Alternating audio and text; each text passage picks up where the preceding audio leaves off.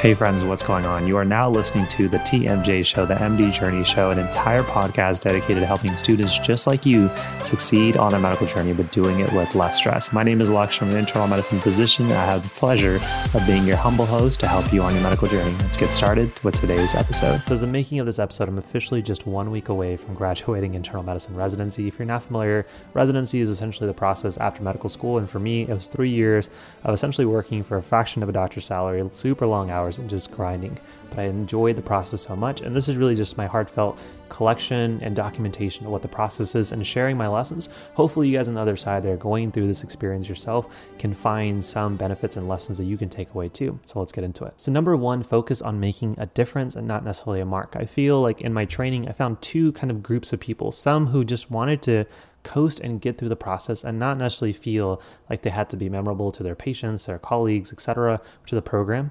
And then on the other side, I found people who just feel like they necessarily needed to do the next biggest thing during their training and during the process of residency. But one of the biggest things that I've learned over the past 3 years is like, no, you don't actually have to focus on making a mark where people remember your name. That shouldn't be your goal.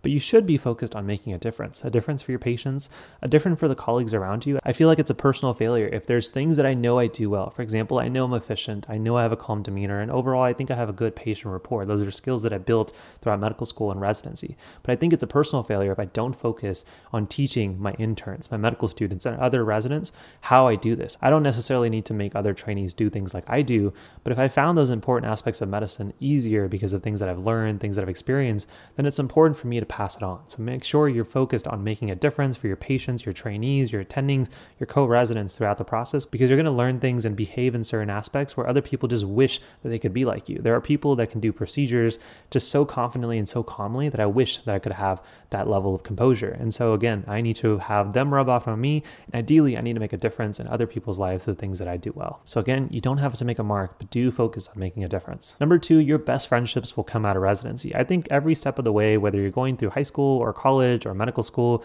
you think that that group of friends is going to be the one that is going to be like different. You know, when you go through high school, you're like, this is my crew. And then you get through high school and you rarely talk to your high school classmates. You go through college and you're like, this is going to be my crew. And then you get to medical school and saying, those people have nothing to the camaraderie that I have with my medical school classmates. When you get into residency, you are essentially working the gauntlet and grinding with the same people for 3 years. Imagine if you were studying for step one or any board exam, essentially for 3 years continuously, working long hours, taking care of patients, really putting other people in front of yourself and your own preservation, particularly now in the time of COVID. Those people become your bread and butter of who you want to spend time with all the time. And without a doubt, the people that have impacted my life the most have easily come in these past 3 years of residency. So when you go through the process yourself, remember that, understand it, and try to make those relationships as strong as possible. Number three, you begin to love what you're good at. Now, often there's a question of, I don't know what I should be doing in medicine. The same question comes across in medical school where you're not sure what specialty to go into. And then once you pick a specialty like internal medicine, you may have other choices. If you do ortho, you're not sure if you do spine or hand or plastics.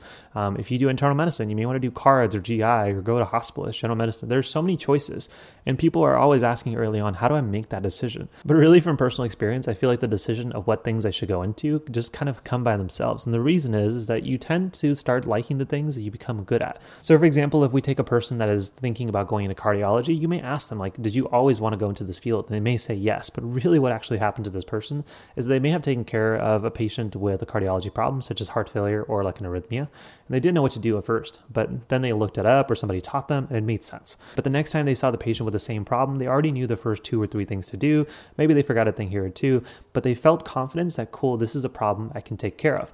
Now, the 3rd, 4th, 5th, 6th time somebody with heart failure or an arrhythmia comes around, that person is going to feel excited. One, because they think they're interested in the field, which they will be, but mainly it's because I'm good at this. You know, we get excited for doing things that we're good at and scared for the things that we're terrified or don't have too much experience. So if you're thinking about what should I go into, you will find those problems that you will admit at 2 a.m. And some of them you're going to be like, cirrhosis again. And that's because maybe you just haven't taken care of enough of those patients, but you're going to say something like, oh, arrhythmia, AFib. I love this. I've seen it so many times. I'm down. It's 2 a.m. admission, but I got it. It's going to be easy. Those are really what help you make decisions on what specialty you go into. So don't get too focused on making a decision of what the right specialty for you is. Often, again, those decisions will find you because you will find that you'll start loving the things that you get good at as more experience and repetition happen. Number 4, and this is a lesson that I wish I took to heart a little bit better, but keep forcing yourself to to learn, even if it's at a slow rate. I'm a big believer, especially after 3 years of residency, there are still topics that I wish I could have mastered. And really the difference is I just didn't give myself enough time, or actually any time, to dedicate to them. But if I had just focused on saying, let's find a few articles or topics that you struggle with and looking at them on a daily basis, even if it meant reading an article that took me 4 days because I was really busy, but now saying, cool, I have learned something about this topic. Next time I take a patient with that, I feel more confident. There's a reason that those attendings that have been practicing for 10, 15, 20, 30 years are so brilliant and so smart, is that some of them have still devoted their lives to learning something on a daily basis. I have some attendings that read 10 articles a day. Now, I'm not telling you that you have to do that, but picking a slow pace where you can say the goal of this career is to get better every time I go to take care of a patient. Find those things that you're struggling with or you have no idea what it's about, or the things that may be interesting in like a new research study, and just read those through a slow pace. Even if it's going through an article every 2 weeks, whatever that pace is for you, you're going to make progress compared to the other version of you that may not have done anything at all. Lesson number 5, and listen up, because this is really what makes a good doctor, but pattern recognition is the art of being an excellent physician. But when you're going through medical school, you're exposed to so much information that you feel like the smartest doctors are the ones that can retain that the best, where really the best doctors are the ones that can see patterns in the patient's presentations, in their labs, their clinical findings, and their stories, and saying, given all this is the likely answer. This is the likely diagnosis. And then also using pattern recognition of what management will lead to the most optimal outcome for that patient. When you're first starting as a brand new doctor, when I was first starting as a brand new intern, there were so many pages and so many questions that I had no idea how to answer. But as I got through residency, it wasn't that I became smarter or I was easily memorizing things that I didn't memorize before. I just had a better ability of saying, okay, I see A, B, and C. When I've seen that last 10 times, it tends to be this. And my interns can't pick that up because they just haven't had that level of repetition. But once you have enough repetition, certain problems that a patient may have just feel like clockwork on how to answer and manage them. You're just going to subconsciously know what to do. That's just because you've seen it so many times. But on the flip side, in going back to learning at a slow pace, the best way to improve your pattern recognition and thus your ability of being a great clinician is to identify patterns that you don't know the answers to, or finding questions that you don't even know what patterns to look for. So some of my favorite ways of doing this is reading new articles on clinical cases and understanding like, oh, I missed how these could be related and could ultimately lead to this possible diagnosis, or using free apps like the Human DX app, where doctors across the world are sharing interesting patients and then asking you if you can figure out their diagnosis based off the information they give you. But I'll tell you from experience that my memory is not that great, but my ability to do repetition and focus on the lessons from each repetition is pretty strong, and thus I've become a much better doctor starting over the past 3 years. And lesson number 6, that you don't remember the scores, but you definitely remember the people. The nice thing about residency is that there's pretty much no scoring system. Aside from step 3, you don't really take any exam that you compare yourself to your peers. The beauty of that is that now you can go through each day, focus on really just 2 things: trying to be a better doctor and trying to take care of your patients.